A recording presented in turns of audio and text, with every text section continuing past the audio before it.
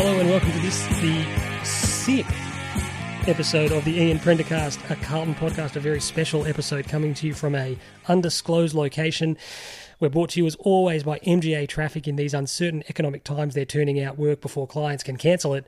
And we're joined, of course, by Faber Ganoush. Rule 48, never leave a podcaster behind, even if it ever become Howard Hughes at the peak of his paranoia. Fabian... No, he's not here. Fabian's contracted a very serious case of WFH20. He's got the tissue boxes on his feet. He's wearing the hospital gown. He's not here. He's at home tuning out work before he loses his livelihood. So we're sad we don't have him, but we thought we'd push on and do a bit of a review show. That does mean it is a two-hander, and I'm joined by this week's host. He's upgraded his health advice to panic and fend for yourself. It's Dr. Davis. Sean, how are you? I am well. We obviously are an amigo down because Fabian can't make it. And this was a bit of an impromptu pod because we thought potentially if we change tack and do a review show rather than review it on a Thursday, it just might make a bit more sense. Well, especially having played on the Thursday the previous week. Yes. It's you want to talk about it, you want to be able to dissect it and bring the voice back to the people as to the way that we're seeing it. Mm-hmm. And next Thursday just seems too long. And obviously we missed our Thursday record because of the game. So and there's a bit of uncertainty, obviously, even on the Wednesday, were we going to play? Yeah, well, I think at one point we thought we may even record because we assumed we weren't going to be playing and just talk about, what we've learnt since. So, exactly right. And then, like you said, if we get to next Thursday and we're talking about a game that's 7 days old... So it's a bit redundant. It's been done, hasn't it? Exactly right. And as Gil said to us a lot in this last week, it's these times call for agility. So how is your agility, Timbo? It was never great at the best of times. At the moment, yeah, it's probably never been worse. We spoke about it last week when I suffered my potentially career-ending thigh injury. Second thigh injury. Back-to-back thighs. I'm like Andy Carrazzo at the end of his career with his calf. My agility, having not played indoor soccer for the best part of 2 years, was appalling. Yeah. You look, like so many things in life, if you just don't use it, you will lose it. There was a moment where I saw like a bit of the play opened up and there was a loose ball like pretty close to our defensive goal, and I thought, I'm on here, I'm off. I just fell over. I went to go push off and get the loose ball, take off, and then a few steps. You could see the play. My teammates running up. I thought, I'll take a few steps, I'll draw that defender, and then I can pass it around him, and we're on for a shot at goal. I just fell over myself. There was actually a bit in the Carlton game on Thursday night where you just couldn't help but laugh, and it was when we were well down. And Levi took... You couldn't help but laugh and cry. Well, there was a ball up, and Levi's standing there inside the big circle, and he kind of went to move, and both feet came out from underneath him. Yep. He almost face-planted a ball on the ground. Yep, he just literally... he lost his legs. And it was an easy Richmond clearance, and you thought, yeah, that's about where we're at right now. Not much is going right. That's pretty much the game in a nutshell right there. Levi's just tripped over himself.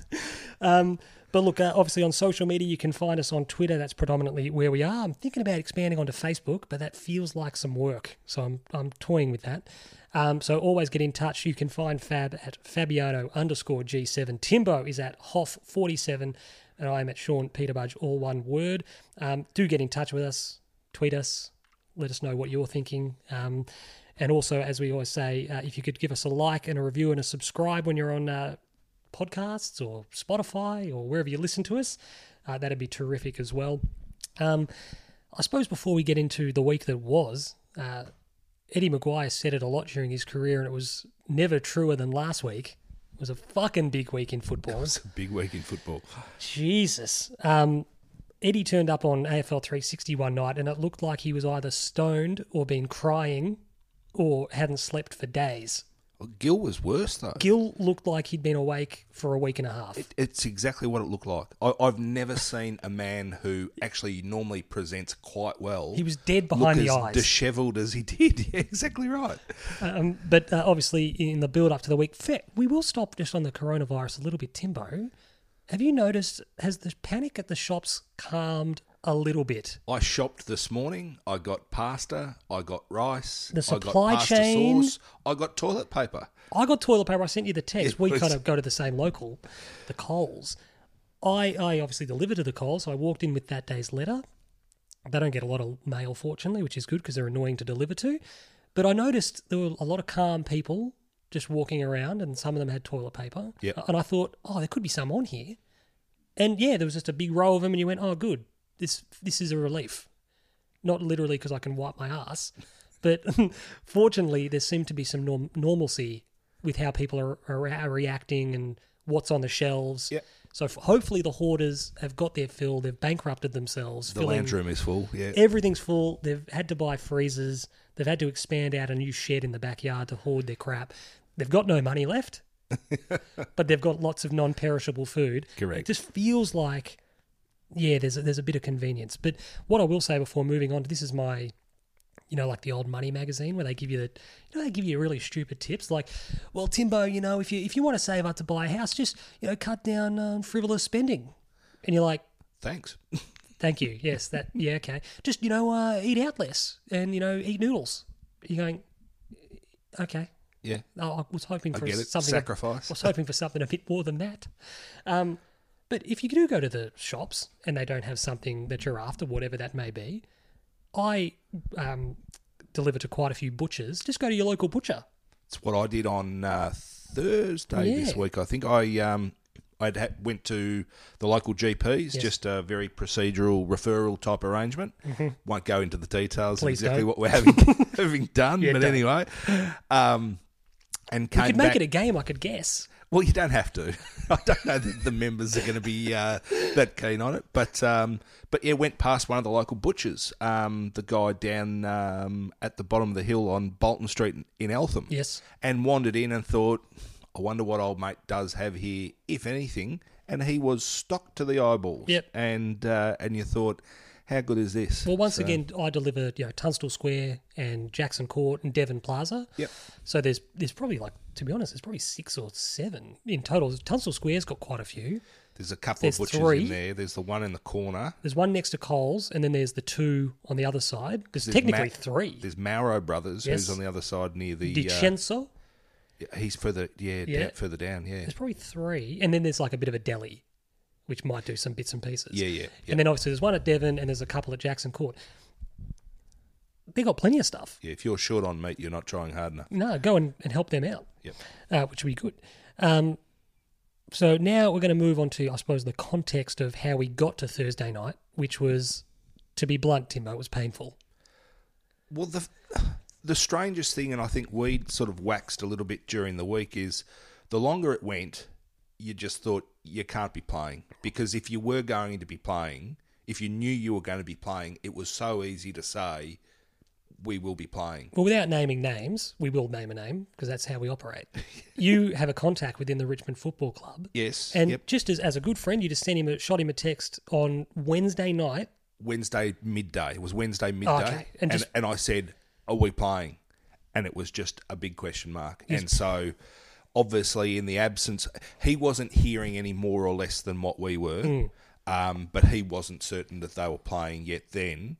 Yet all you can do is prepare as if you are, which I'm glad we did, because for the effort that all of those people at the, for want of a better word, an operational level, the fact that they were able to play and to be able to execute, I think is good, because if you'd sort of, got yourself all wound up, and first game of the year, you'd be ready to go and express yourself. If Gill finally, through his dishevelled look and dead behind the eyes approach, said, we're actually going to shelve it this weekend, you'd sit there and you're going...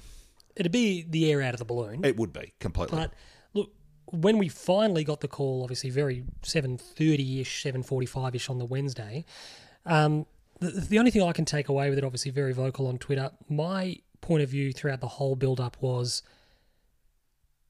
just push pause. Yep. There's so much that we don't know. There's so much that we're reacting to. They came out on the Friday beforehand and laid out a path forward, and you thought, this is going to change. Yeah. When you next come out on Monday, it's going to change. When you next come out on Wednesday, it's going to change.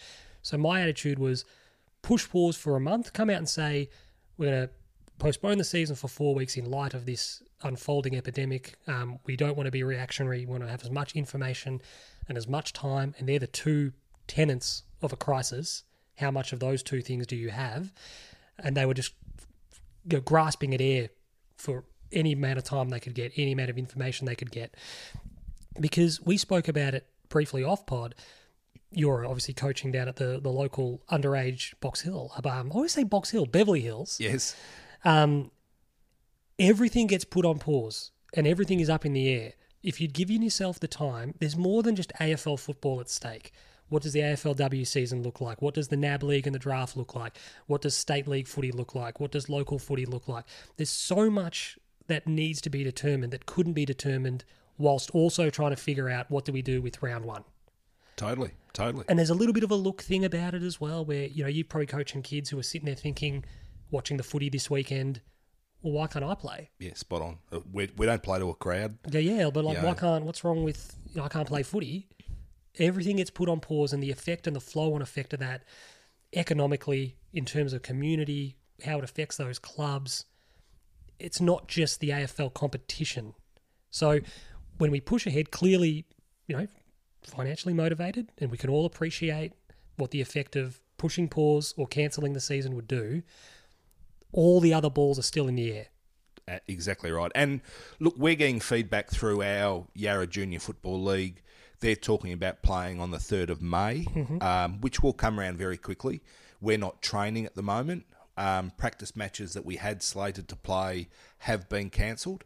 In fact, we probably would have been playing one right now if we were still business as usual.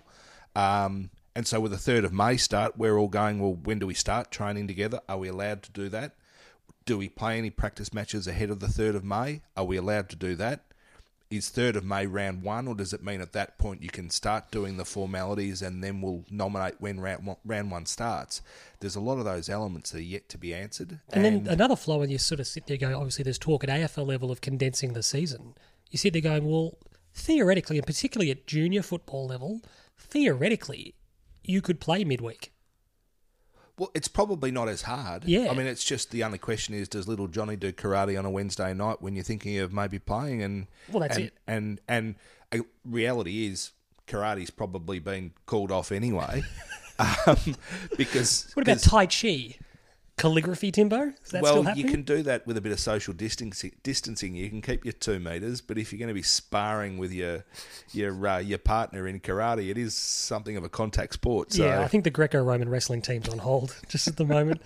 The one thing that I will put on the table is the whole idea of pushing pause for me as well was spurned by this idea of what's the look. So on the Friday, the first thing that we were told about this new AFL season, a sport that we love and that most of our listeners and us particularly, we love going and supporting the team. It's part of our week. It's a big part of our year. The first thing that the AFL did was lock the gates. Yep. And I get that there was advice from, the health organisations and the chief medical officers and the like. But from a look point of view, the very first measure that they took was to say, no fans. Even if that is coming down the pike and an inevitability, yep. They made it a first port of call rather than this is a last resort. We didn't want to do this. Yep. The only way to get the season going is and it breaks our heart to do it. So my question is, when the games start up again, crowds will be through the roof. It'll be like the old lockouts in baseball and what we've seen in American sports where the crowds come back in record numbers because of what they've been deprived. Correct. But I'll have a bit of a smirk on my face when inevitably in 2021 we get the fans of the game, you make the game, you're the most important part. And you'll sit there and go, well, we were the first ones you cut adrift. The first one to go. We were first money in, first money out, or last money out. Yep. We were cut from this whole thing before we could even get our feet under the desk. So it's just, I think that'll be an interesting one to observe how they follow this up in months and years to come, because it sounds absolutely ridiculous. You might have noticed, Timbo, quite a few commentators were saying, with a hint of surprise, going, geez, I don't think we're going to underestimate the supporters anymore. What a part of this they are. Totally. But Did they not know? Did they not realise? Spot on. It seems utterly ridiculous to say it, but you get the feeling a few of them are sort of going, yeah, wow, this is so much less of a product. Yep. Without, not just from a visual element, but from a sounds and senses and the atmosphere, everything that's great about it. An exciting game. Yesterday's, the Dockers and the Bombers would have been a raucous finish if there was a crowd there. Correct. Our game would have been a raucous finish if you sit there going, fuck, we get the next one. Bit of momentum. Can you imagine how much noise we would have been making? What a part of the whole flavour of the game. But well, now the result is, because there's no interaction and singing the song suddenly is so much more important, because that's what supporters seize upon. All of a sudden, the way Collingwood sung their song on Friday night and they jumped around and all that sort of stuff, that was as big a story coming out of the weekend of football as there was. And you're going, really? Is that the best we've got? You'll know how to pronounce his name. I'm terrible. The Pat McAfee? Oh, yeah, I do know the bloke you're talking about. All of his stuff, obviously, the last day or two, having found the game on Fox Sports 1 in America. Right. The song is one of those things that I always find, what do they make of this? Like, he'd be sitting there going, they're singing the fight song, like, after the game. Yeah. In the rooms. Going, that's sleeveless Guernseys they find weird. Our vests, they call them.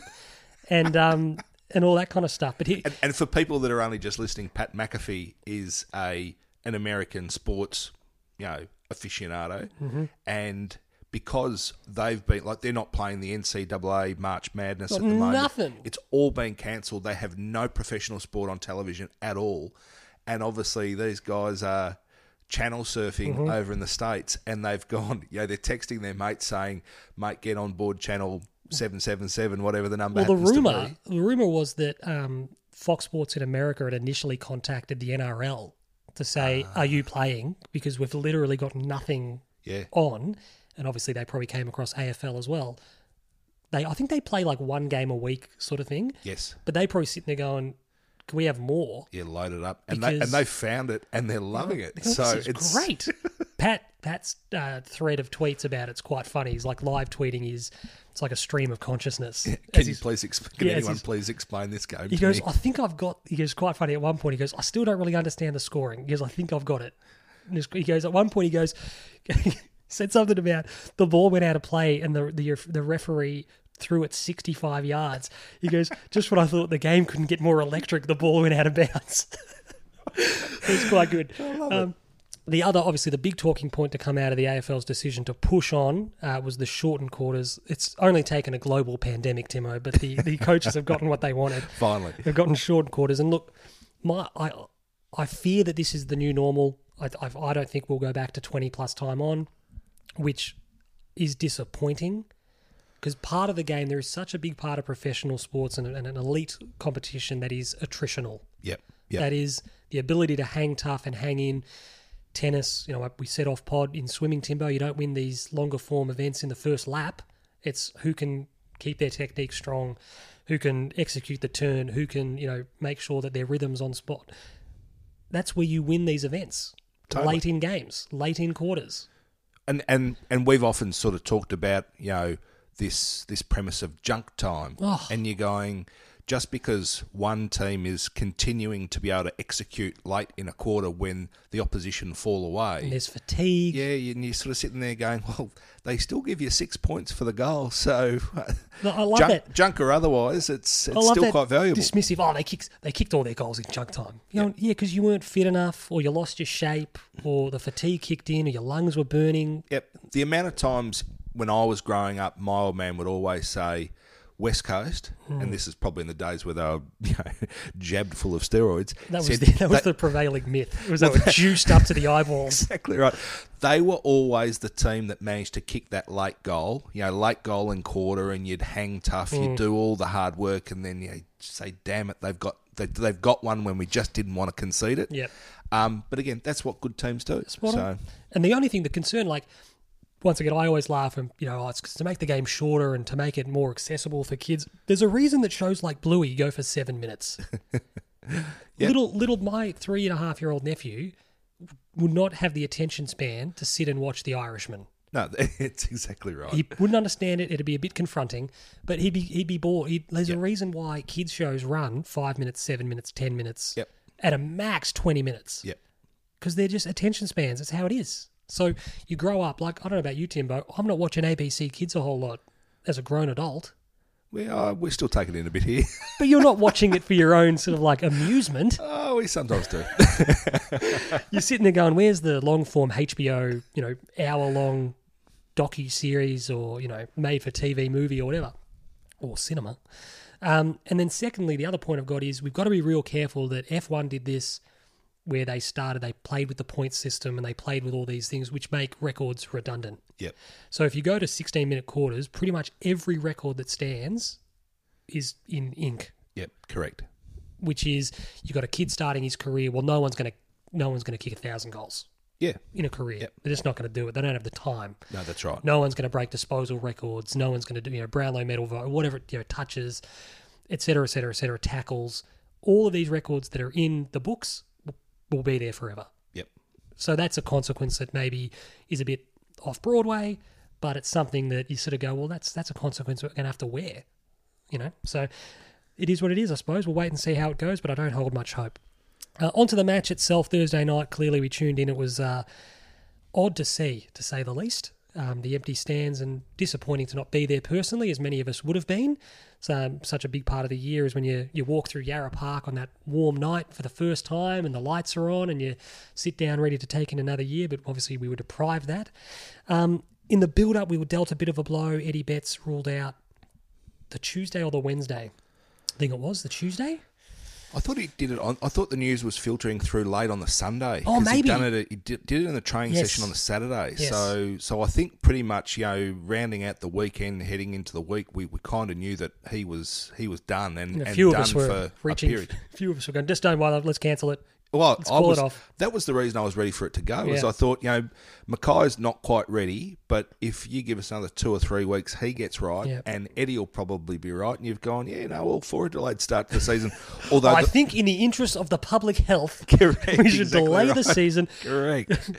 But the other thing was, I was always firmly of the belief that our best chance of getting a hold of Richmond was to be able to get them early when they were perceived to be underdone. Maybe, yeah. But But then the shorter quarters play into that as well. Oh, very much so. And they play a very hard-running, fast-spreading, ballistic brand of football, which shorter quarters actually lend itself to, because we probably would have preferred 20-minute quarters, especially if Andrew Russell is the doyen of fitness coaches that We're going to he is. speak about Jack in a moment. Yes, well, those last 4 minutes of quarters, and look, we ran out the game well, so I think there was, and the way that it played out, I mean, we'll talk about it more, but we were really stiff not to still be in the game very, very late and like really, really into the game. Like when you sort of got, if we kick 3 goals in 8 minutes, we might win the game type arrangement. Well, that's infinitely doable. Well, there was, and the Dockers sort of had this problem yesterday, and the Bulldogs, to a lesser extent, they didn't get as close, but you sort of sat there and thought, you probably don't have the time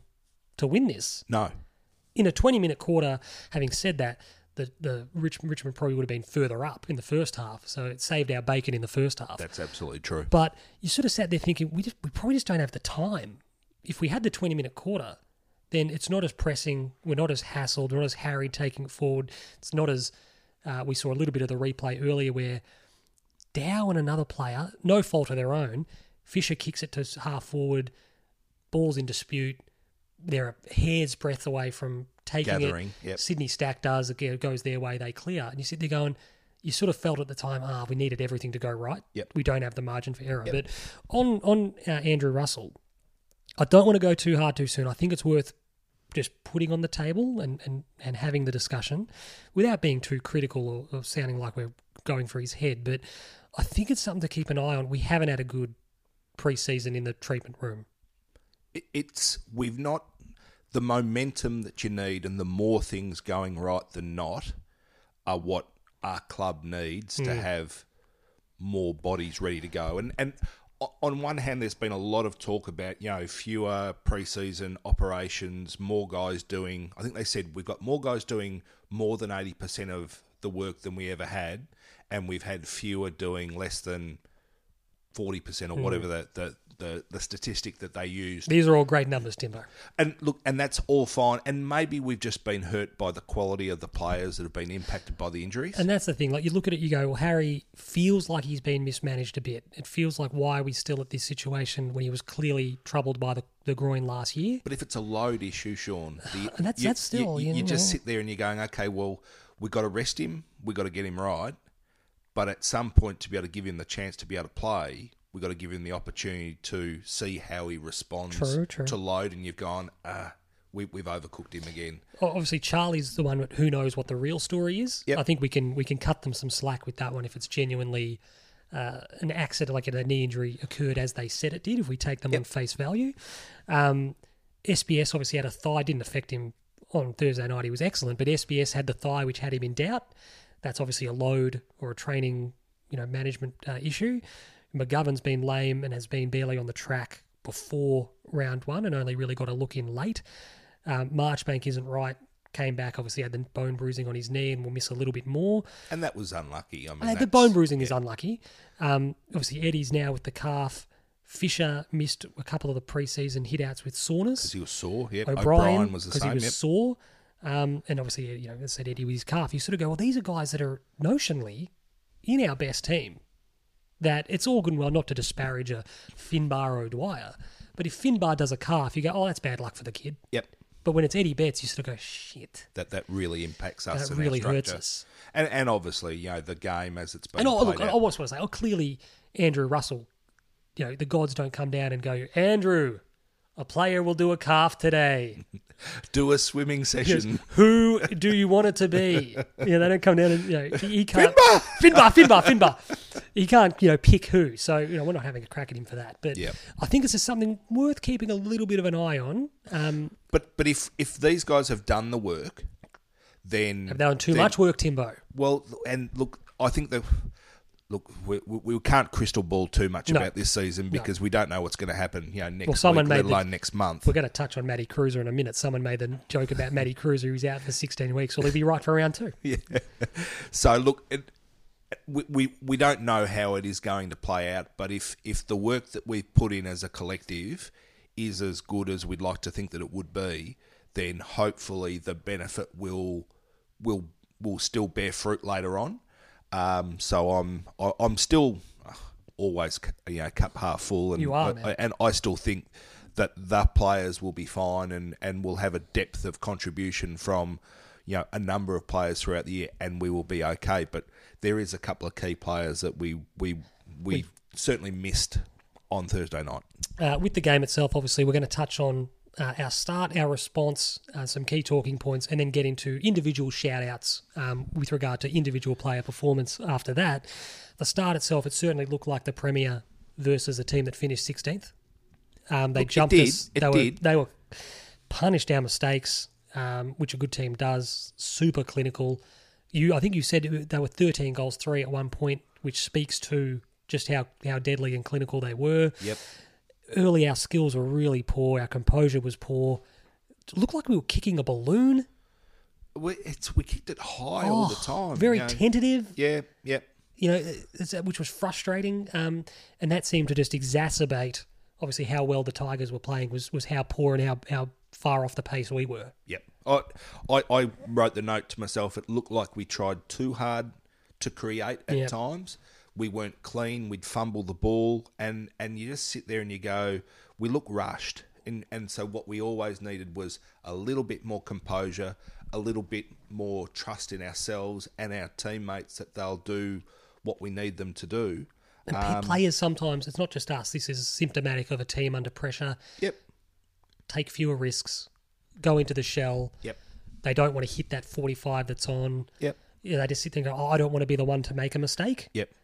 And it's the absolute right time to have a go in a season that we don't know if it's going to generate into something of substance.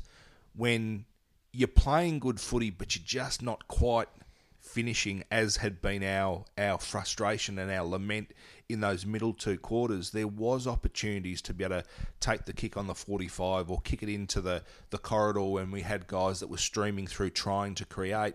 And particularly with our forward structure, without the genuine hit-ups, exactly right. We probably needed to be quick. Well, you're going to win the contest by having fast football and getting a separation, as opposed to kicking it to one-on-ones and thinking the guys that we've got down there are going to be better than their opponents, because we know how good Richmond's defence typically are, and we'll touch on how they did panic on a few occasions and did give away several free kicks through really, really poor play. And whoever the defensive coach at Richmond is, he's going to be they're going to have fun with that. Well, at least he has a job to justify this week. Look, absolutely, because there was a few guys that really, really lacked composure and were very poor. So I think it's worth repeating, as a few people have on Twitter. I think we certainly don't want to be accused of being biased or through the rose-tinted glasses. Richmond are to quote Mick Malthouse, a very, very good football team. I remember Mick said that Richmond won their first game of the year, beat us comfortably, and you sit there going, "Don't say it, Mick. Don't say it." Because Brisbane are a very, very good football team. You go, "They're shit, Mick." they pulled our pants down. But Richmond are an excellent side. Yep. They are, at the moment, notionally, they are the best team in the competition. They're the reigning premier.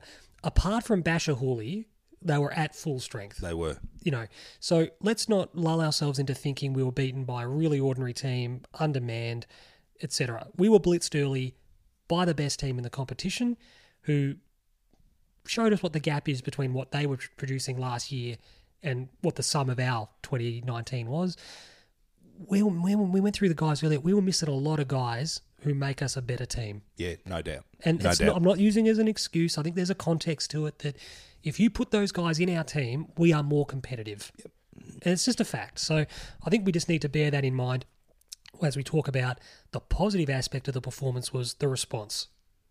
That's right. I mean, once upon a time we lose that game by 80. Yep. And not much would have needed to have changed. I was writing a few notes to myself when Rioli kicked his goal after SPS went third man up. It was 13-3 to 4-7. So at that point we're 50 points down. So and it's painful. Yeah. Yep. And it's painful to watch. And 50 down, them starting to kick classy goals and doing got the smell of blood in the water, and we're sort of looking sideways at one another saying, well, what's going to change? Well, as quickly as they looked like they were all over us, we managed to put together a response and gathered a bit of momentum and started finally getting reward for the effort that we'd been putting in. The situations where we weren't quite holding marks, all of a sudden we were. Yep.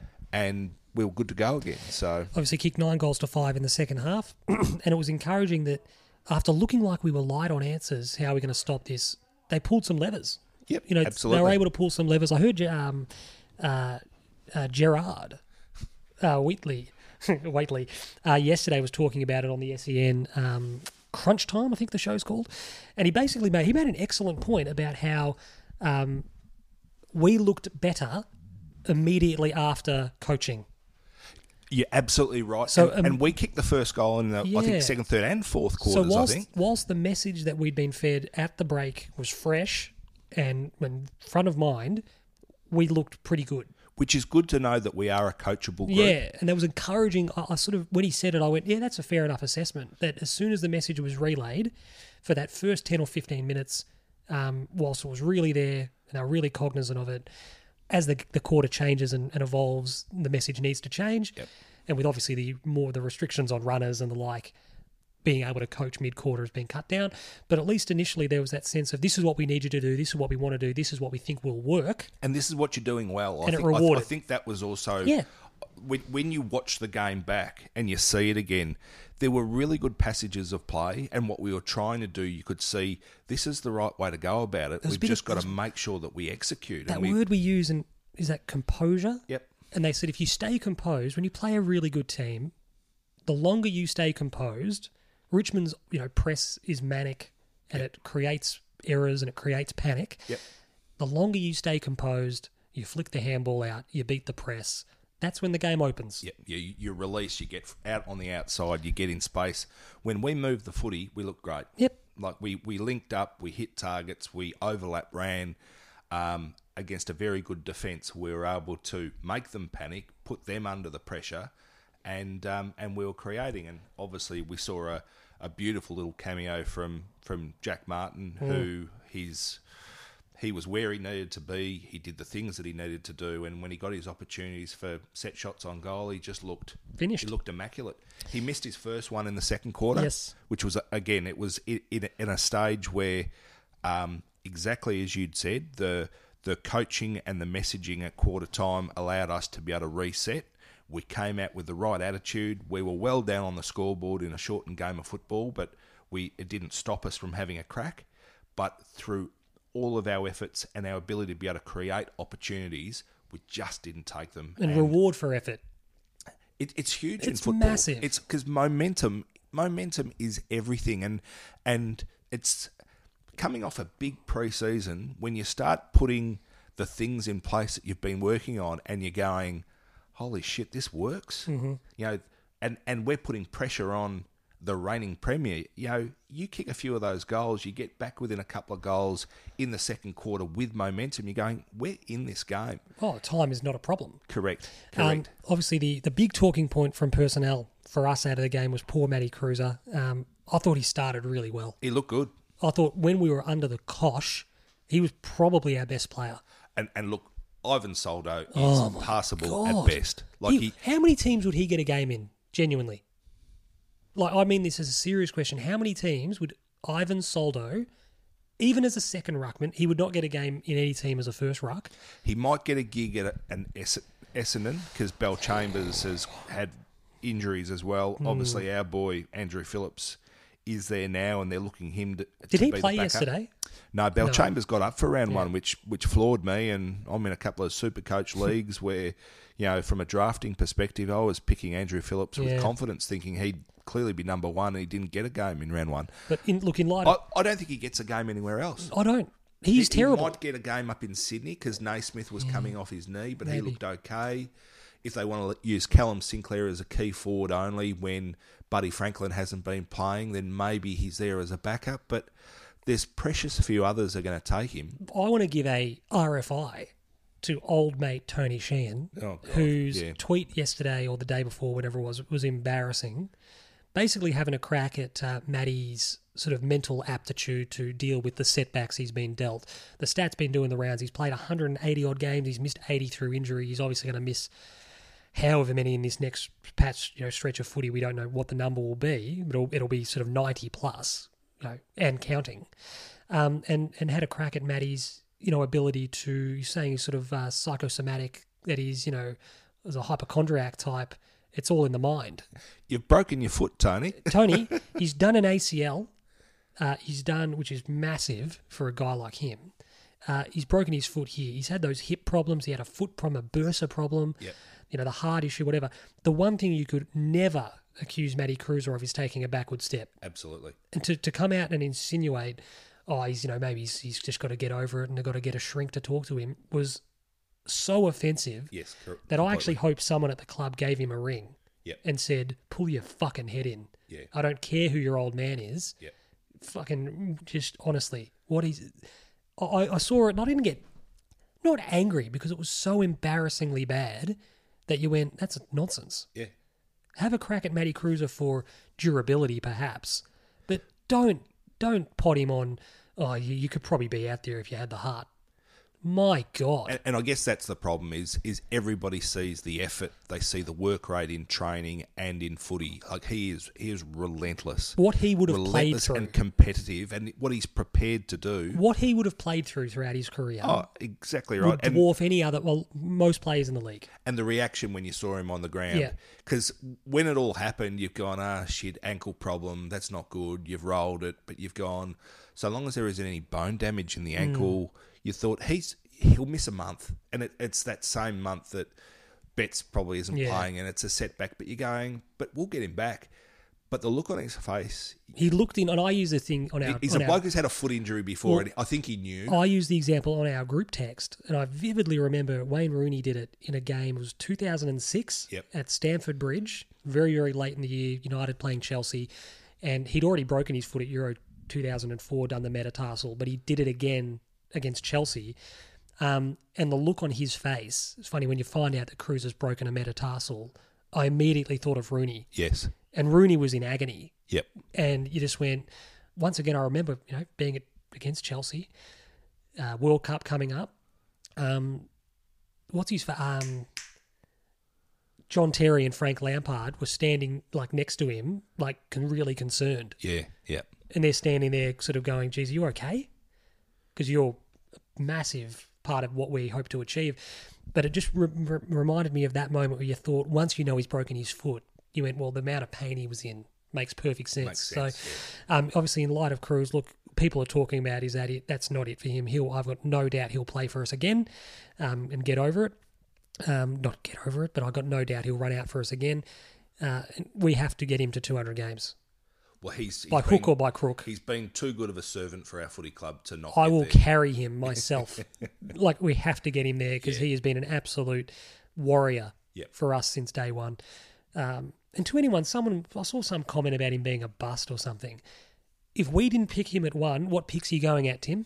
He's going at 2. He's going at 2. Yeah. So all this bullshit, it's nothing to do with that. He's been an absolute champion for us, and there's no doubt he'll be back.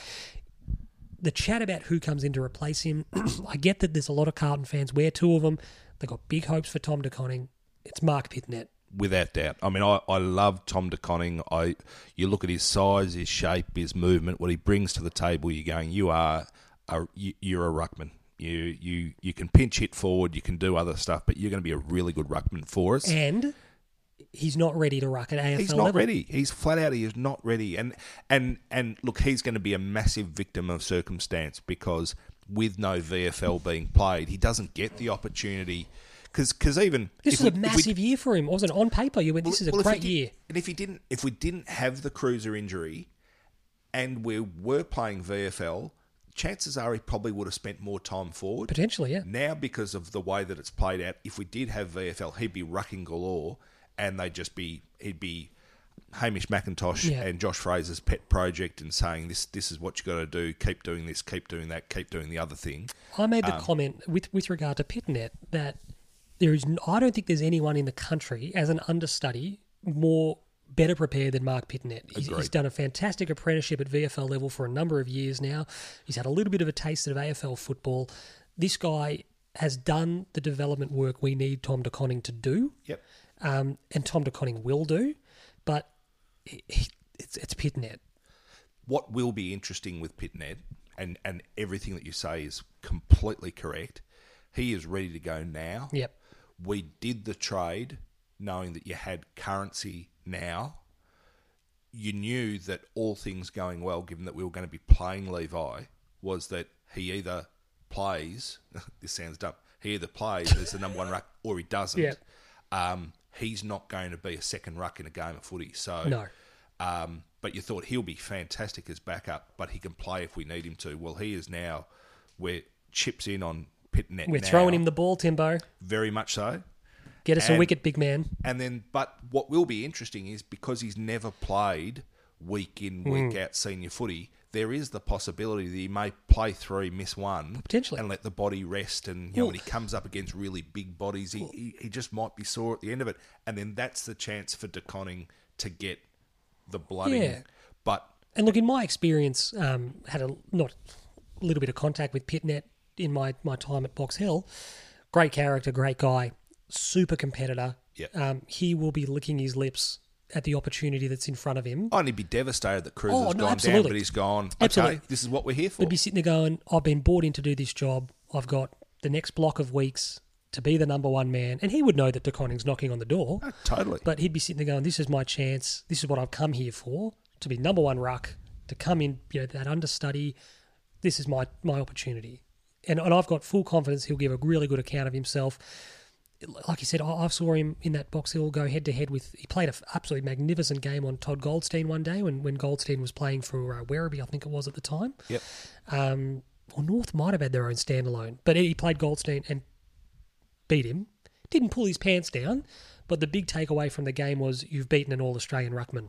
Yep. Out of form, whatever, we can make the excuses. But belief. But you've beaten him. You've gone head-to-head with a really well-credentialed opponent in a true one-on-one and got the better of him. So we watched that with interest, but we'll wait and see, I suppose. And I think the one thing that we chatted about off-pod, anyone who watched the footy Friday night and saw what Brodie Grundy did to a young, developing, but very, very capable Tim English, sometimes the gulf between the best and the developing is massive. And English is, development-wise, well ahead of DeConning. Well ahead of DeConning. And that's the thing. We all see what DeConning is going to be, but we don't want to break him early. So, again, I get why people are saying we want to see him in there, because the sooner you see the finished product that is Tom DeConning, the better off we'll be as a footy team. Yep. But rushing a kid at that stage can do more harm than good. So, totally agree. So, again, if there's weeks that we have to play TDK, stick him in, no dramas. And I think he will be the second ruck. Oh, correct. Yeah, you're right. Or a 50-50. Yep.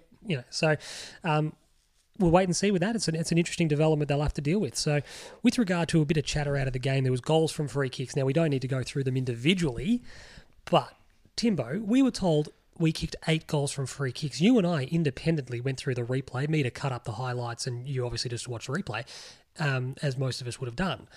I can only find 7. There is only 7. I can only find 7 goals from free kicks. And more to the point, Timbo, they were all there. They were all there. And they were obvious. And this commentary that's coming through that's saying umpires are seeking to have a greater level of control, create opportunities, make sure there's more scoring. That's what it is. Look, and it might be the case, but any umpire charged with the responsibility of seeing that game on Thursday night is pulling out exactly the free kicks that we were paid. I think we looked at it and we sort of said maybe the only one that you could argue might have been play on was when Liam Baker took Martin front on in... Just very briefly? Yeah, and as it was, Jack Silvani took the mark anyway, so... So Silvani would have had the shot from where Martin had the shot 20-odd metres out. Exactly and right. You'd probably back him to kick it. Well, he needs to be kicking that one. He does. He kicked the one in the first quarter, which, again, he needed to, which was great, because... I mean, I still hark back to the day Jack Silvani kicked 7 for Victoria against WA in the Under-18 National Championship, and he was deadly. And the whole time I've always gone, Jack can seriously kick the footy. We're going to speak about this later. And in games of football throughout his career, I found Jack to be a little bit unreliable. But the funny thing with Jack is if he ever misses, he only ever misses by a little bit, whereas we've all been on the Levi Casbolt train and journey that he's taken us on. Yep. When Levi misses, Levi can miss by a space. It was Paddy Dow style. By a space, yeah. But yeah, look, with the free kicks, I'll, just before we move on, you are spot on. The directive is clearly to pay the ones that are there. No, don't manufacture a free kick that's not there, but be vigilant, pay the ones that are there. We've lost 20% game time. Last year we implemented radical measures to improve scoring. It resulted in the lowest scoring season in 50 years or whatever it was. Yep. We're losing 20% game time already. We need to manufacture goals. If there's something it's there... It's going to be costing us goals, yeah. If there's something there, pick it, pay it.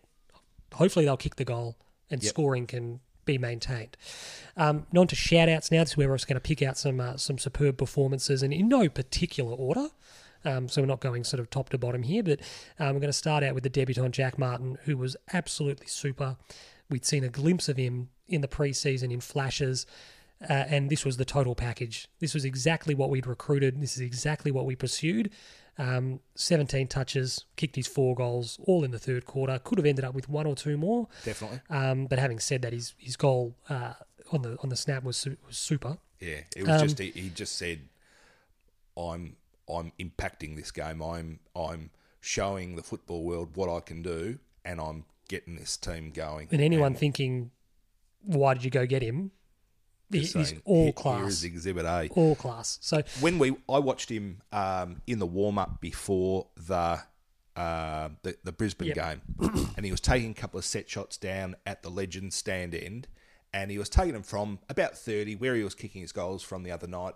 And Cameron Ling touched on it as well. When you watched him, he'd line it up, and he his run up is very slow, very deliberate, but very balanced. So relaxed. He's just so relaxed. He is just not phased by anything, and he just goes through. You know, like to use a cricket thing, I've used a couple of them inadvertently.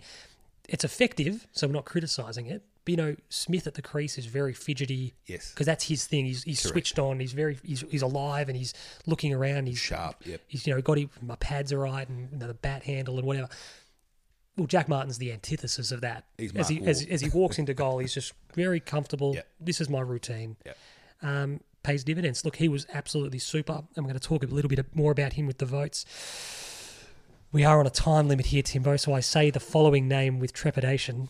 Jacob Wiedering. He did have a good game, didn't he? Best game for the club? Sorry, say again? Best game for the club? Yeah, I think so. He had a couple of games where he pushed forward and he was a couple of years ago. I liked it. And he was very central to the way that we played. But first year, he always seemed to be in the right spot and he'd read the play, but he wasn't going up against a direct opponent. Do you want some good stats? Give them to me. I do apologise to the man on Twitter who put this stat out. I meant to grab his name. Carlton fans who saw it will know it. I don't like doing it without attribution. 8 1-on-1s, won 7 of them. Yes. Which is a phenomenal performance. That's to win them, not just halve them, whatever. Yep. And he kept Lynch to 0 marks for the first time since round 11, 2014. Incredible. Which is a magnificent stat. And also as another little follow-up, it's a long time ago. People forget. It was a wet night. It was a bit willing out there. Kept Tom Hawkins goalless in round 23 of last year as well. There you go, yeah. Well, I mean, look, we've always talked about our expectations and what we've seen, how we've seen him developing, and the body's filling out. It's the confidence in himself. He knows that he now not only belongs, he knows that he's the match or better of anybody he comes up against. I think he's getting to the point now where in the team meeting, in the old days it would have been worse, but nowadays it's Aaron Norton this week. Last week it's Tom Lynch, and Jacob's going, he's mine. Yep, good. Got him. He put his hand up going, want him. Absolutely. Absolutely. And he's not, even Stephen Silvani had his colours lowered here and there. It's going to happen. He's, 22? 22. 22, he's showing us what he's got. Pre-season, he was moving, what's his name? Cox from Mason Cox. Yes. I wanted to call him Martin for some reason. Martin Cox. But Mason Cox, he's just moving him out of the way. So, and we've always looked at the body shape, and he's got enormous legs. Oh, massive. Like the quads. They're redwoods. They were monstrous when we got him, but it's just the cores filled out. He's a stronger guy, but when he sort of really plants and he tries to move a guy, geez, he does it well. Yeah, look, the concern, clearly teams will try to exploit pace on the lead. Yep. That'll be the knock, and that'll be what they'll try to... But we can be clever around nullifying that or concealing that, because everyone knows it's there. It's not like they've uncovered this is the herbs and spices to nullify Jacob Wiedering. We all know what it is. Yep. But look, unbelievable start, massive effort on opening night. We've forecast a big year for him, and it looks like he's ready for one. The other massive performance for me, Big Levi. We spoke when Cruz goes down, we are in all sorts. It's his efforts, his performance on the night that kept us competitive. The result could have been anything once Cruiser went down. He got the Fabian Faberganoush tap on the shoulder in the middle of the MCG all those years ago in the Herald Sun Shield. It's you, Fab, you're up to go against Drew Petrie. He got the tap on the shoulder that it's you, you're up, and he was fantastic. Yep. Kicked his 2 goals as well. The only shame, I think it was his birthday recently. The only shame is you sit there going, you have found yourself as an AFL footballer. You've just turned 30. Yep. You've still got a couple of years in you. Going, the only shame is whether it be the pennies dropped or whatever the planets have aligned, it's just happened at the tail end of your career. It's a little bit like Lee Brown at Collingwood. Yeah, a little bit. He went pick 5 in the draft, was always highly rated. He was always going to be a full-back. Yep. And then he had this renaissance at Collingwood where they pushed him forward. Footy smarts kept him current. He'd put forward pressure on. He'd compete. And then they throw him in the ruck as well. And he was the perfect footballer for what they needed at that point in time. He was the round peg for the round hole. Yeah. They just went, yeah, it's you. Yep. And he did the job. Special, really brief shout out too after a super tough start. Liam Jones, Jack Rewalt was electric early. He kicks, which must hurt you But to he- say, but he's- because I know you're not a... but you sit there and you go, he kicked 3 goals. Yeah. Fair play to him, credit to him. He nullified him thereafter. He had 6 touches. Yeah. 6 Yeah, touches wow. for the night. Wow. So you sit there and go, filled his boots early when Yep. they were there to be filled. You Yep. know, the classic English. Which is what Richmond did. Richmond Spot on. took the opportunities when they were there. There were some terrific marks taken by Jack Revolt, Yeah. either on the lead, in a contest. There was one where he just was smart enough to get Liam Jones out of the way, gave him a push, gave himself space, and Liam just didn't have the space then. He just wasn't close enough to be able to impact the contest. But the response after that tricky start was fantastic. Which, again, will do wonders for him, and the guy that deals with him as a line coach and they review the tape, he will say, right, you've been pants to this point, and you haven't necessarily made mistakes, just a good player has played well, and then from here onwards you've owned him and done everything that you've asked him to do. So Another really good standout, a fantastic performance for us, Samo. Off the back of the contest, he just looked magnificent. And it was probably only volume lacking. Yep. Like he seemed, he was never missing. I think you had finished with about 20 odd, Yeah, okay, well that's pretty good. which isn't bad. But look, he was But it's the class and the finish and the poise that Vision. we're saying we need. hit the kicks that needed to Yep. be hit, Yep. short or inside. Yep. He's never been a super duper penetrating kick, No. but a little bit like a Caleb Daniel, just picks the right kick. And that's half the problem sometimes, isn't it? If you've made the right decision, then it's just about execution. And even with relatively poor execution, you can still get to where you need to get to if it's the right kick. Whereas sometimes kicks come off in games, but sometimes you go, that wasn't the right call. Somebody else has made you look better than what your decision actually was. He might be one of the best, and we're once again through Carlton glasses, we see it a lot closer than others, but he might be one of the best off-zero prep players going around. Unfortunately, he's had to do it too couple often for times. my liking, but it just still whets the appetite of, geez, when you are 100% and that you're up and continuity. going, you're going to be a scary footballer, and he's our little sort of project that we've got going on in the background, that because of a few additional draft picks that have come in recent years, the wider football world kind of sleeps on a little bit. Yeah. So I think there's going to be when Carlton come good, there's going to be a few people that are going, geez, they've got a few more better players than I actually gave them credit for, and we'll all sit there and go, Yeah. we've been saying it for 4 years. So Speaking, you gave me a bit of a segue just before scary players. Patrick Cripps. It feels awful to have him this far down the shout-outs list, to be honest, but such is his own high standards and the standards to which he consistently performs. So it begins, though. We saw in the aftermath he wasn't in 3AW's best 5 players on the ground. Fox sort of diminished his involvements in his efforts. Let me just rattle off some stats for you, Timbo. This is Patrick Cripps' night on Thursday. Game high 31 touches. in 20% less game time. Game high 17 contested disposals. Jeez. Game high 10 clearances, 5 more than any other player on the ground. A game high 8 centre clearances, 4 more than any other player on the ground. A team high 7 inside 50s. Second best score involvements of any player on the ground with 9, one behind Jack Martin.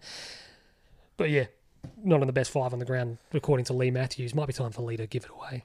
Well, it just makes you wonder what your the way you see the game going into it, because philosophically, if you cannot recognise that performance, it's phenomenal. Like Bruce McAvaney, and Bruce can carry on a little bit, but he was saying in the last quarter, he said, "I know it's too early to start talking about it, but do you give 3 votes to Patrick Cripps on this performance?" I think it's he he's or recognised his influence. I think it's he or Prestia was best player on the ground. And the funny thing is, Prestia won't get recognised for that. Like some people, Nick Revolt was still trying to give Dustin Martin BOG, and you're going, you do realise it was Jack Martin that kicked those 4 goals and not It's Dustin. absurd. But this is what we saw when Cripps has had a good year last year, fantastic, and then you start to get the pushback. Yep. And the media start driving the narrative. Yeah, but is he a good kick? Oh, does he use it well?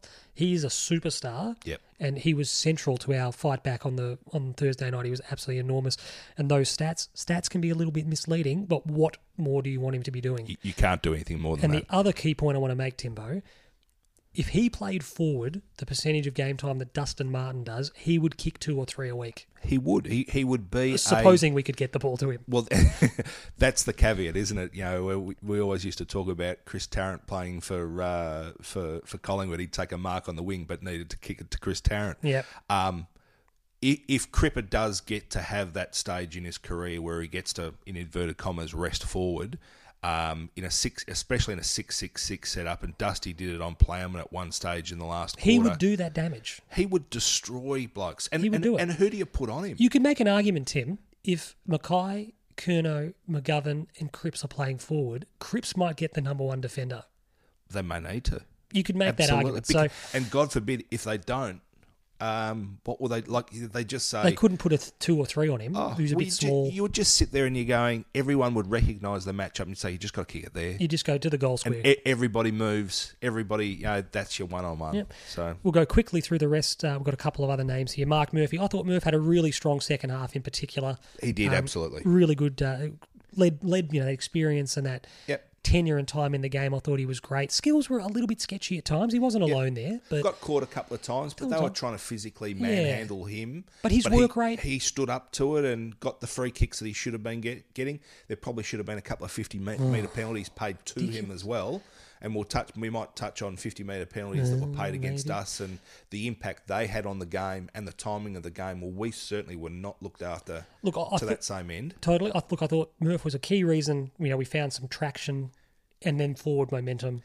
And we talk about the composure again. Totally. When he's the guy that has ball in hand and can distribute, hit inside 50, we're a better side when he's comfortable. How much better does he look this time? Or now than he did last year. Agreed. He's actually picked up where he finished off last year, and he looks like he's going to keep going. Special shout out, of course, due to Doherty. Like we said, he had 26, looked assured, looked calm under that intense pressure, particularly early. He'll have those ups and downs. We've spoken about it. He'll have ups and downs in this season as he gets back into the swing of things, but hasn't missed a beat. Yep. By the looks of it, and we don't want to use. You've been big on pumping the brakes. We don't want to go too hard too soon and say he's back to that All Australian form, because he was operating at such a high level, but really heartening on Thursday. Well, he was far better than I could have hoped for at this stage, and that's just sensational. And now, Timbo, here's another. I say this name again with great trepidation. He only had the 8 touches. He played in a very unconventional role for him. David Cunningham, playing out of the goal square predominantly, kicked his couple of goals. He snatched at one late, which would have been the icing on the cake for him with 3. Yep. But did some really good work attacking the ball on the hit up, or usually on the ground. Played a leading hand in Nunes' goal when he attacked the ball, yes. Won the half volley, kept us alive in the contest. Look, like I said, only had the 8 touches, but he had 3 or 4 opportunities to kick goals. Yeah, that left footer in the last quarter when I think Martin gave that one to him as well, didn't he? That's the goal I expect him to kick. Yeah. So I was disappointed for him that the finish wasn't there, because he kicks that goal. It's like there's still heaps of time and anything could have happened, but he bobs up. He's there. He's classy. He did enough really good things with those 8 touches and pressure and the like to go, you've done your job. Yeah. And look, there were a lot of guys on the ground that, from a volume perspective, didn't get enough of the footy. You could put Cunningham in that group. Yep. But I think if you're going to be starting the guy out of the goal square, the supply just isn't going to be there the way that you need it to be. So deep. Exactly right. And particularly, he did a few when he led out and he wasn't getting the disposal, but... He's creating space. He might have half volleyed it and kept it alive or the like. So, but then he gets to be able to double back and be front and centre, and we've seen how clean he can be with his hands and his pickups and all of that and his finish. So having him down there, I will always think we look more dangerous with him there. The $1 million question is going to be on the back of Martin kicking 4 and at some stage getting Betts back. Is what is the David Cunningham role in and around that, and how do we make it work? Totally. And I think that's just something that we learn as the season, and I think we learn it for ourselves as a club, not just us as a group of people. Totally. Just see where he will be. And then before we move on to the room for improvements, the RFIs, I think we said it earlier, Tigers more or less at full strength. So it's important to consider, whilst they are just numbers, the raw numbers are encouraging. We had more inside 50s, more clearances, contested possessions, time in possession, more marks, more intercept marks. We turn the ball over fewer times. So they are raw numbers, but they do speak to just an execution needs to be cleaned up, because on paper, playing the best team in the competition, that's not bad reading. No, absolutely. Room for improvements. Just a couple here, pretty straightforward. We're not here to pot anyone, but worth having the discussion. Tackles, we only finished with 23. To be as competitive as we were in the second half with a number that low is, do you take the positive and the negative? Yep. The negative clearly is, well, that number needs to be higher. The pressure there, the pressure rating needs to be a lot better than that. We spoke about composure and execution. That's another RFI just to clean that up a little bit. The numbers support us doing a lot of things right. Yep. But just finishing that off and getting the reward, as we spoke about, is such a massive difference between the two teams on Thursday and the best and the worst teams. Yep. Who gets full freight for winning that clearance, for creating that overlap run, for exposing the defence in transition. The Tigers... You're going to have the football at some point in time. It's what will you do with it then? We saw how well Collingwood set up defensively and just denied Western Bulldogs any chance to be able to move the ball quickly at all. Yeah, absolutely. And we've played really well against Western Bulldogs last year. Yeah. We fell behind a couple of times by a decent margin the second time round. But this is a side that I think that we can handle if we play well. But the one thing that they will try and run through us. We've got to be clever too with guys like Alex Keith in particular. Didn't have a stellar night on Friday night, but we can't just kick long bomb in, particularly if Casbolt's going to be doing a bit of rucking as well. That's exactly right. We've got to be really mindful of how we move the ball. But obviously the other room for improvement, we had a couple of passengers on the night. Paddy Dow, Gibbons and Setterfield had just the 20 touches between them. Yep. So that clearly is not good enough. Yep. We need to have them getting 40 minimum. Yep. If you sit there going, we've had a good day. I thought Walsh ran well on the night. He did, absolutely. But I thought he lacked polish a couple of times. And you hear everybody that's wanting to talk about, how is he rated next to Rosie and Bailey Smith and all that sort of stuff. It might have actually been the worst game he's ever played for Carlton. Maybe. But he was still good. He was still all right. But it wasn't his best performance. But if you get a contribution from Walsh greater than that every week that he plays, well... He found it. Finding it wasn't the problem. That's right. A couple of times it looked like he took an extra step. Too much, yeah. And you're sort of thinking, just keep it simple. Yep. Just keep it simple. Like you've got the right idea. You're trying to make something happen, but you can turn a composed kick into suddenly a rushed kick. Yeah. And first option, Timbo. Yeah, exactly right. Exactly. So we fingers crossed those three. We just need to get some more out of them, and whether one or two, or I think they'll be in the gun this week. Without the pressure coming up from below from a VFL point of view, whether they pull the trigger will be interesting to observe. Yep. But I wouldn't be surprised if we see some outs just based on those performances on Thursday night. I thought Ed Curnow was a little bit sluggish. Fabian made the point in the text, and it was funny when he did, because I'd literally said something to Dad about 5 minutes earlier.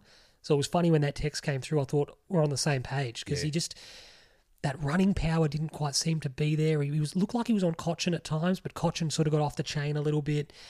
He just didn't seem to have the oomph. Whether that's a consequence, he had the injury against Brisbane late in the marsh. Whether he was a little bit underdone. Yeah, he's got enough credits in the bank. Oh, totally. From a performance and work rate point of view. But he had one bit of in that 5 minutes or so where we were really pressing at the start of the second quarter. He had one where he tried to hit Casbolt on an inside 50. Yeah. Casbolt was all on his own, and all he had to do was hit the target, and he put it over the top of him, and you just sort of sat there and you just sort of thought, you don't get that many opportunities against the Richmond. So. Look, and we're fully aware, and Ed would be fully aware that from a purely skill or ability-orientated point of view, he's always going to be on the lip. Look, he is. But from a work rate point of view, that's yep. where his strength is, the running power, the ability to compete. He just looked a little bit off, and when you're a little bit off...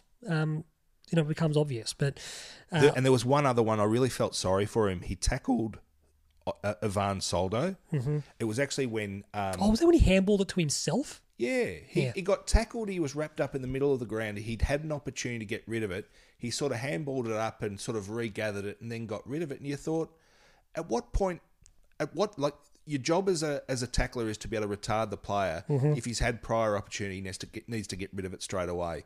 He ultimately regathered and he got rid of it, so they couldn't say it was incorrect disposal. but at what point has he had it long enough that it's just flat out holding the ball? And that disappointed me. I don't want to fall down the inconsistent umpiring rabbit hole, Timbo. I get you. It was one of those things when you started looking at it. Because we could talk about a lot of them. Well, games and individual player performances can balance on a knife Totally. edge. And if he hits the Casbolt target, if he gets rewarded for the tackle on Soldo, it doesn't create, because out of that one was the one where the ball then went inside 50 and Jack Revolt took one of his really good marks and he played on straight away to Castagna in the goal square. Well, you pay, and you know what the quintessential, if moment is. Sam Walsh? No, that was the goal where the next ruck contest is when Cruiser busted his foot. Oh, yeah, So sliding doors. Sliding doors. Damo. Exactly. You pay the hole in the ball, which is completely justified. Matty Cruz's fifth metatarsal's intact. Correct. So you just sit there and you're going, you'll torture yourself if you do it too much. But I thought the irony out of all of that and the impact on our season was massive. I've got the one from first quarter. I'm pretty sure it was first quarter. Sam Walsh marks the ball at centre half forward, isn't paid. Ball rebounds. Kane Lambert was off. He was gone. Just be sensible. I'm not even saying... Reset the mark. Just reset the mark. Correct. Just say, if I'm the umpire, I'd almost go, you're pretty close, Kane. Well, because you sit... Yeah, exactly right. You go, I could just have easily called play on. You were almost off. But Cade had to retard you. What if the umpire has a bit of fun with it? What if the umpire has a bit of fun with it and said, I reckon you're off. I'm going to give you the benefit of the doubt. Yep. Go and reset the mark. And if Kane Lambert's still good enough to kick the goal, at least have the goal. But it's not one on the goal line. You just give all the momentum back. Yeah. So I've got a quick question for you before we wrap up the RFIs. Yep. Cade Simpson and Jack Nunes were okay. You made an excellent point off pod about Simo's work rate and his running patterns were still very strong. Yep. And he was fine. He had a couple of little gaffes here and there. Everyone did. Jack Nunes was okay. He was unobtrusive. He was okay. Would you rather us put game time into a Williamson or a Stocker and just wear the ups and downs of their development, particularly in light of there being no VFL football? I'm veering to yes. Match committee this season, if everything stays the way that it is right now, is really challenging. There'd be some robust discussions. And there has to be, because you can't have the same bloke sitting on the sidelines week in, week out, just doing match practice. Yeah. Because the moment you do pull the trigger and say, Tom, you're in, is he actually going to be ready because he hasn't been in the thrust and parry of genuine game time pressure? And the question then becomes what we need to see from Lockie O'Brien this week, from Stocker, from Williamson, is they need to be on the track. They need to be Josh DeLuca style redlining. 130%. Running at 130% capacity because that's how they're going to get a game. It's their only opportunity. It's the only levers they have to pull. And so it's an interesting query. It's just one of those questions I ask myself where I'm thinking, not a slight on either of those two players whose contributions on the night were fine. Yep. They weren't outstanding. They weren't I really poor. liked Simpson's game. And as we said off pod, there was a couple of bits of play where there was some really genuine manic running by Simpson, running through the corridor to try and link up and change the point of attack, which in modern day football you absolutely need. And if nothing else, makes his opponent accountable. Oh, look, absolutely. And looks great on the down the ground footage as well. The Simo in the review. Yeah. Well, it was the one when Mitch McGovern took the hanger on the wing and he turned to look inside as he'd come back off his mark. And he was clear and he was open. And they're genuinely, at that absolute instant, there was no risk of intercept. And he could have missed the kick by a couple of metres here or there and Simpson would have still gotten the ball. And it would have really put pressure on Richmond's back line. But you know what you got to do too, against a team like Richmond, not everyone plays like Richmond, but their half forwards are pretty unaccountable in transition. Yep. They want the ball to rebound back out. Yeah, they want the slingshot. And if it does, you're in all sorts. So if you can punish that lack of accountability, you have to. But that's it for the RFIs. Look, there's a few more. We don't want to get bogged down in all the negatives because, like we said, a bit of perspective. Richmond are an excellent team. They put us to the sword early when they had the opportunities to do so. The fight back was admirable. Yep. And to sit here and say we didn't play any good footy would be folly. Just as equally to say there aren't things that we need to improve on would be silly, but let's be the glass half full this week and look at it on its merits. And it will be interesting to see how Teague goes about it because, again, he inherited a team last year and a game plan. He tried to tweak it a little bit to make it work for himself and got good results. Now he gets to genuinely sort of build take their own, accountability for performances and then try and massage the outcomes that he needs. And it was terrific that his very first opportunity, they sort of said, you played good footy, and he just said, yeah, but we didn't win. Totally. And the message is important, absolutely. Isn't it? It's black and white. It's saying we're in the business of winning games of football and we're good enough to do it. If you think about Bolts would always lean into the process-driven. Yeah. And the result wasn't unimportant, but they were always keen to say that the result it's not the be-all and end-all. Yeah. The performance will equal a result. And it's absolutely correct. You can't be winning 40 or 44. This is exactly right. And people still swallowing that. Yeah. So, but I did like Teague's messaging. It was good. Moving on now, we're going to obviously wrap up. We have the Prenders, our awards. So just a bit of a state of play with how that went. Thank you to everybody who participated and contributed. We obviously had 4 different categories. Just to briefly explain, Player of the Day. So each of Tim, myself, and Faber Ganoush will cast our 3, 2, and 1. We then put a poll, I suppose, out to our listeners and the fans, who then vote their 3, 2, and 1. All of those 3, 2, and 1s are collated or aggregated to then form a 4th set of votes. So on the weekend, the fans voted. Jack Martin was our best player. He got 85. Cripps finished on 83. Wiedering was on 63. Levi 11. Doc got 6 votes.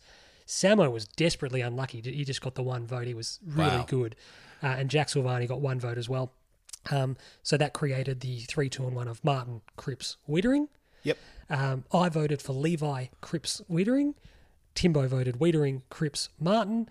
And Fab went Martin, Cripps, and Levi. So you pointed out, Timbo, it's quite funny. Nobody had Cripper as best on, but he ends up getting 8 of the possible 12 votes just purely because of consistency. 4 twos, yeah. So the final voting for this weekend was 8 to Cripps, 7 to Martin, Wiedering on 5, and Levi on 4. Which they were the 4 standout players, and when you're giving a 3-2-1, each time someone had to miss, which was... it broke my heart to not have Jack Martin. Yeah. Like, I did the 3 and went, fucking hell, Martin.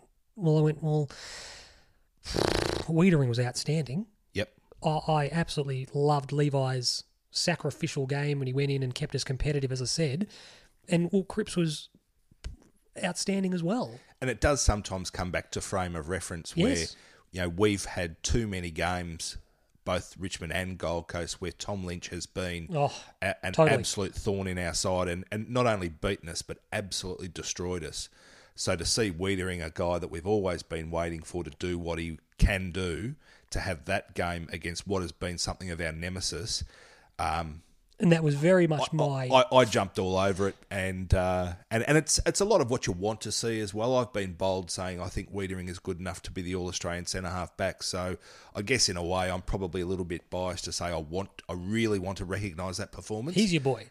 Well, I think he is. I think he always has been. Him and Cunners. Yeah, they're the project footballers. But, it's an excellent point you made. We sit there having witnessed firsthand Tom Lynch do demolition jobs on us. And to sit there and watch him be one of the worst, least... rendered impotent almost. Spot on. You sit there and go, you have to reward that. You have to. So, for me, like I said, Jack Martin was desperately unlucky not to feature, and I love Samo's game. Yeah. I thought Samo was outstanding. And if you had a 5, he's in it. Yep. Without breaking a sweat. So, like I said, thank you very much for everyone who contributed there. So, the leaderboard, clearly, Cripps on 8, Martin 7, Wiedering 5, Levi 4. Our goal of the day, that went to Jack Martin's snap. Yep. That finished with 60.5% of the vote, so runaway winner. Second place was Jack Nunes' effort, which I've decided Martin clearly wins goal of the day. He goes into goal of the month. Yep. Now, I've decided to include Nunes as a discretionary pick because I feel like with the benefit of time, people might look at that and go, geez, that was a really good goal. They're actually similar. Levi's done a couple of those ones where he's gone whack from outside 50. One against Essendon. And he did one against St Kilda last year, was it? Yes. And just sometimes when you hit it, you just flush it. It was beautiful, and particularly on the telly, you went, that's a goal. Yeah. So, who knows how many games we're going to get as well this year. So if we got 17 and you had 17, you might need 20 for a goal of the year vote. Nominations. So I think that we'll keep... He's done enough to get in there. He's done enough to... it's that classic thing, Timbo, where we're going to have to wait to see how the rest of the field pans out, but he might make the final lane 8. Yep. Mark of the day, there was no massive, big hangers, but Levi's Mark going back with the flight in the third quarter won that one with 47% of the vote. Yep. So he goes through to Mark of the month. And then 1%er, Wiedering did a really good effort, double effort, late on Tommy Lynch. Yep. Wrapped him up, won the tackle, and it was sort of an exclamation point on an excellent night. So that won our 1%er. They got 51% of the vote. So like I said, thank you to everybody who participated in that. And just keep an eye on that as we keep rolling, and we'll roll out some more polls and some more interactions. Briefly on the girls, because clearly the game was last week and they were playing momentarily. Actually, as we record, they're playing shortly. Yeah, they're 40 minutes away we record. So we won't be able to talk about what happens next, but massive win. At the end of the day, they would have made finals anyway, given the way that the season's been recalibrated. But really big win up in the Alice against Melbourne, who are a good team. I think they sort of just toughed it out, hung in. Yep. Maddie Prasparkas was absolutely outstanding. She just gets better every week, doesn't she? At one point, there was a hex on Melbourne's goal. The ball kept rolling towards goal and then bouncing at right angles. So I felt bad for them. They lost a couple of girls at the course of the game, and clearly in those muggy conditions, fatigue was an issue, and we finished the stronger and ended up having a really, really good win. And a recognition too that they've managed to have a win yesterday, and had to really work hard to find that winning goal very, very late in the game. So after a week where the luck wasn't quite on their side, and they're a good team. It was nice to see them have the victory. Though obviously the one shame for us, Timbo, is that with Collingwood's loss yesterday, there was a bit made of it online, which was worth it. If we can beat the Lions today, we would have played Collingwood, which, as silly as it sounds, Collingwood Carlton, big games regardless, that would have been the biggest game in the history of the AFLW. I think it's a bit of a useless argument you've got there, Very Sean. Very true.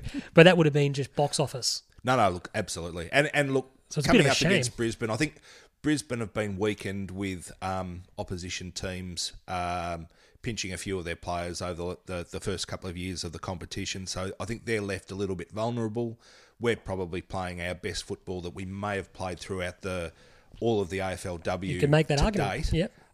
So fantastic opportunity playing from home. You've still got to take care of business. As we always know, women's football can be low scoring, so you can't concede because it can be hard to make up ground. So let's hope the girls put their best foot forward. Do we get a bit of satisfaction? No, not in a nasty way, but is it a really good endorsement of what the club's been able to achieve this year? Losing Bree Davey, which in and of itself that's disastrous. Because you went, she's an excellent player. So you sit there and go, we're one really good player down. How do we replace her? She's the captain, etc. But to do what they've done without her, she's probably been the best player at Carlton for the first 3 years. To lose her, but to be better. To get new young players coming in, and I'm going to get her surname wrong, but is it Laloifi or whatever? Yes, excellent. She's held down centre half back magnificently. And I think she'd done a knee before herself in the same way that Bree Davey had as well. And she's one of those curious cases that not a football background. No, that's right.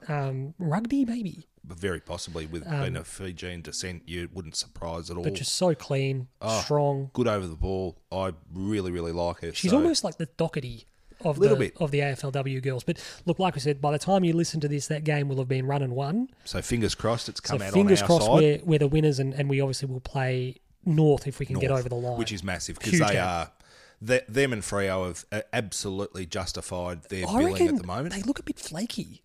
Well, absolutely. They look a bit... They're a weird one that they play some absolutely extraordinary football where they blow teams away.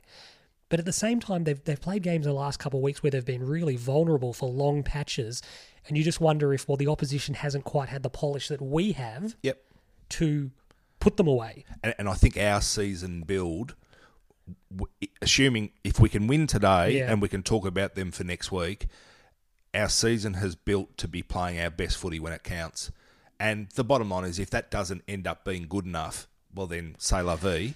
But if we can get a hold of them and have a win, you'll say, well, that was on the cards. We'd shown we were ready for that. Because you think about it, if the season runs its course, plays at the full fixture list, there's every chance that we play the Eagles or would have played the Eagles this week, which, no disrespect, at home was an easy one. Was a win. And you sit there going, we're starting to put pressure on the Dockers. And maybe you get that one seed. Yeah. Anyway, I think we would have played the Dockers late in the year as a to take the top spot. Be number one spot. And you sit there and go, well, the way we were tracking the footy we were playing, it's a what if, but could have very, very conceivably have avoided North until the grand final anyway. Well, and that's exactly right. But at the end of the day, if you had ambitions of trying to win it, True. No, absolutely. It was, we're going to quickly go on. Also, obviously, best of luck to the girls.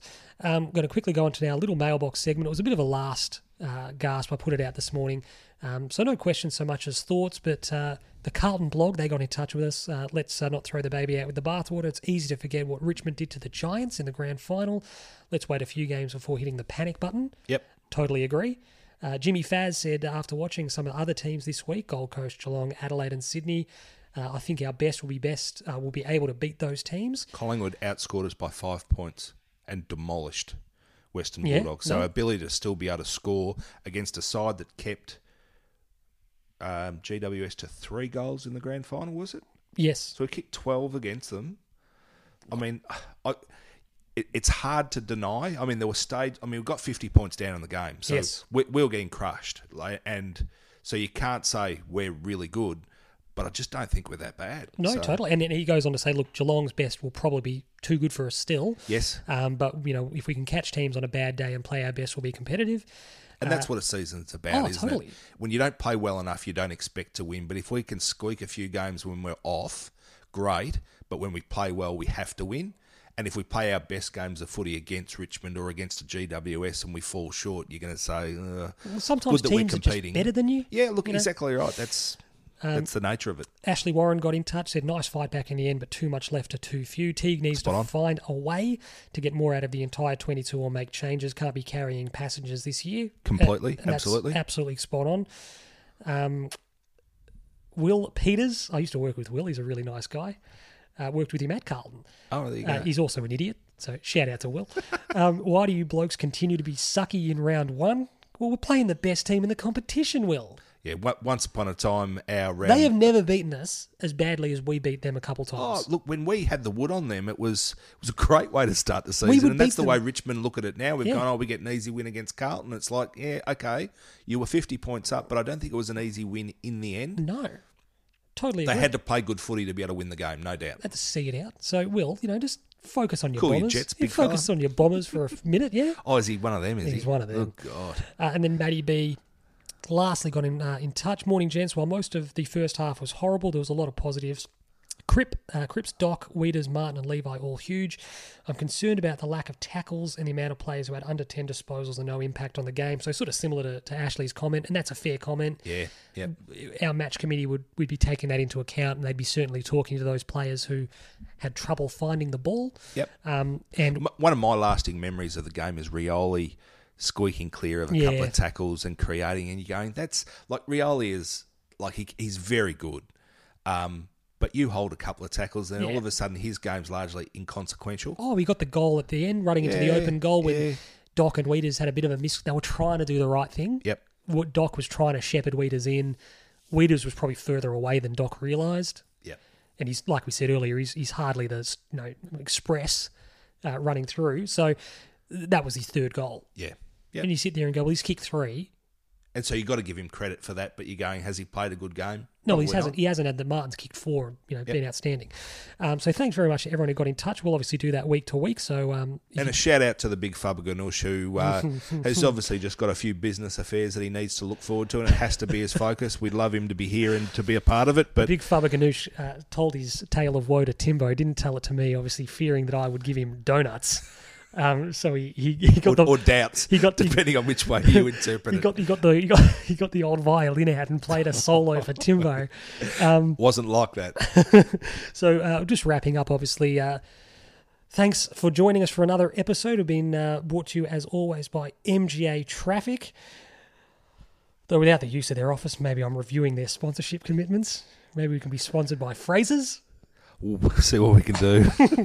Or Australia Post, perhaps. So for Faber Ganoush, he isn't here, of course, but we'll give him a shout out anyway. You can find him at Fabiano_G7. For Fabian, thank you very much. For Timbo, this week's host, you can find him at Hoff47 on Twitter. Thank you, Dr. Davis. Always a pleasure, Sean. For me, Sean Peterbudge, all one word on Twitter. You can find me. Thank you very much for joining us. Don't forget to follow us on Twitter. give us a like, a subscribe, a review on podcasts, on Spotify and all that. We leave with a very special song for Father Ganoush, who can't be here. I think it says what I would like to say but can't be bothered saying. We'll catch you next week. Thank you very much. Go Blues.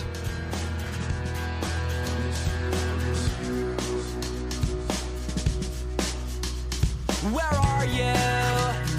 And I'm so sorry. I cannot sleep, I cannot dream tonight. I need somebody, and always this sick, strange darkness comes creeping on, so haunting every time. And as I stared, I counted the webs from all the spiders, catching things and eating their insides, like indecision to call you and hear your voice of treason. Will you come home and stop this pain tonight? Stop this pain tonight. Don't waste your time on me. You're